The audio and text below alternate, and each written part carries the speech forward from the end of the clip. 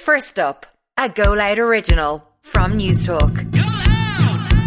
Good morning, it's Tuesday the 17th of January. I'm Quisha Conley and this is First Up, all the news you need to start your day.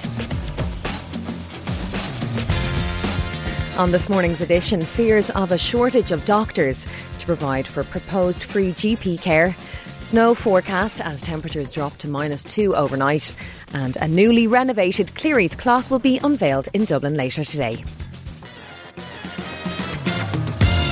First up, there may not be enough doctors to provide free GP care for all if the scheme was to be rolled out here by 2026. Free GP visits for all is one of the key recommendations of the all-party Sláintecare plan.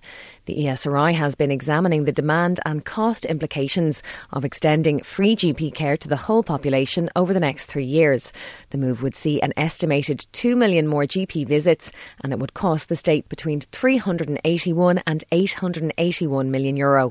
Dr. Sheila Connolly is one of the authors of the report. If this policy was implemented, if free GP care was extended, there'd be an additional 1.9 to 2.3 million GP visits in 2026 relative to a situation where the policy was not implemented. In terms of cost then, we found that the cost to the state of extending free GP care to the total population would be between 381 million and 881 million. The HSE is due to appear before the Oireachtas Health Committee today. It comes as record numbers have been waiting on trolleys in hospital departments in recent weeks. First up, Sean O'Regan has more. The country's health system has been under severe pressure in recent weeks. There's been record numbers of people on trolleys, a hat-trick of viruses circulating, and staff have been asked to work extra hours.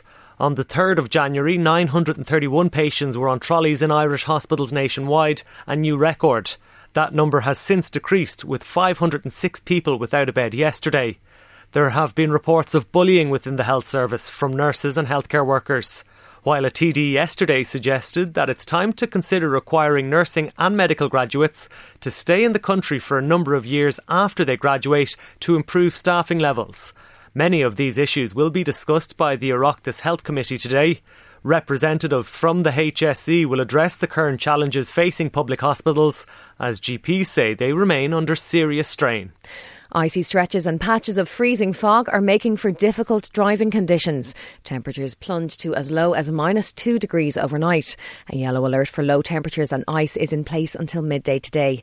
Alan O'Reilly from Carlow Weather says conditions are treacherous in places. Very cold temperatures this morning with widespread frost and icy patches, and also some patches of freezing fog still this morning, making for some locally treacherous conditions, along with some wintry showers, especially in the northwest and the west.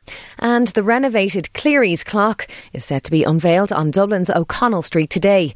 It has been a well-known rendezvous spot for Dubliners and visitors to the city for decades.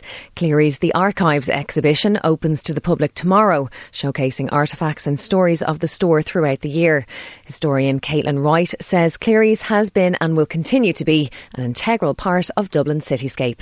The department store, when it opened in 1853, it was under a different name. It was under McSweeney, Delaney & Co. But it was one of the very first purpose-built department stores in the world, and it had stood there since 1853.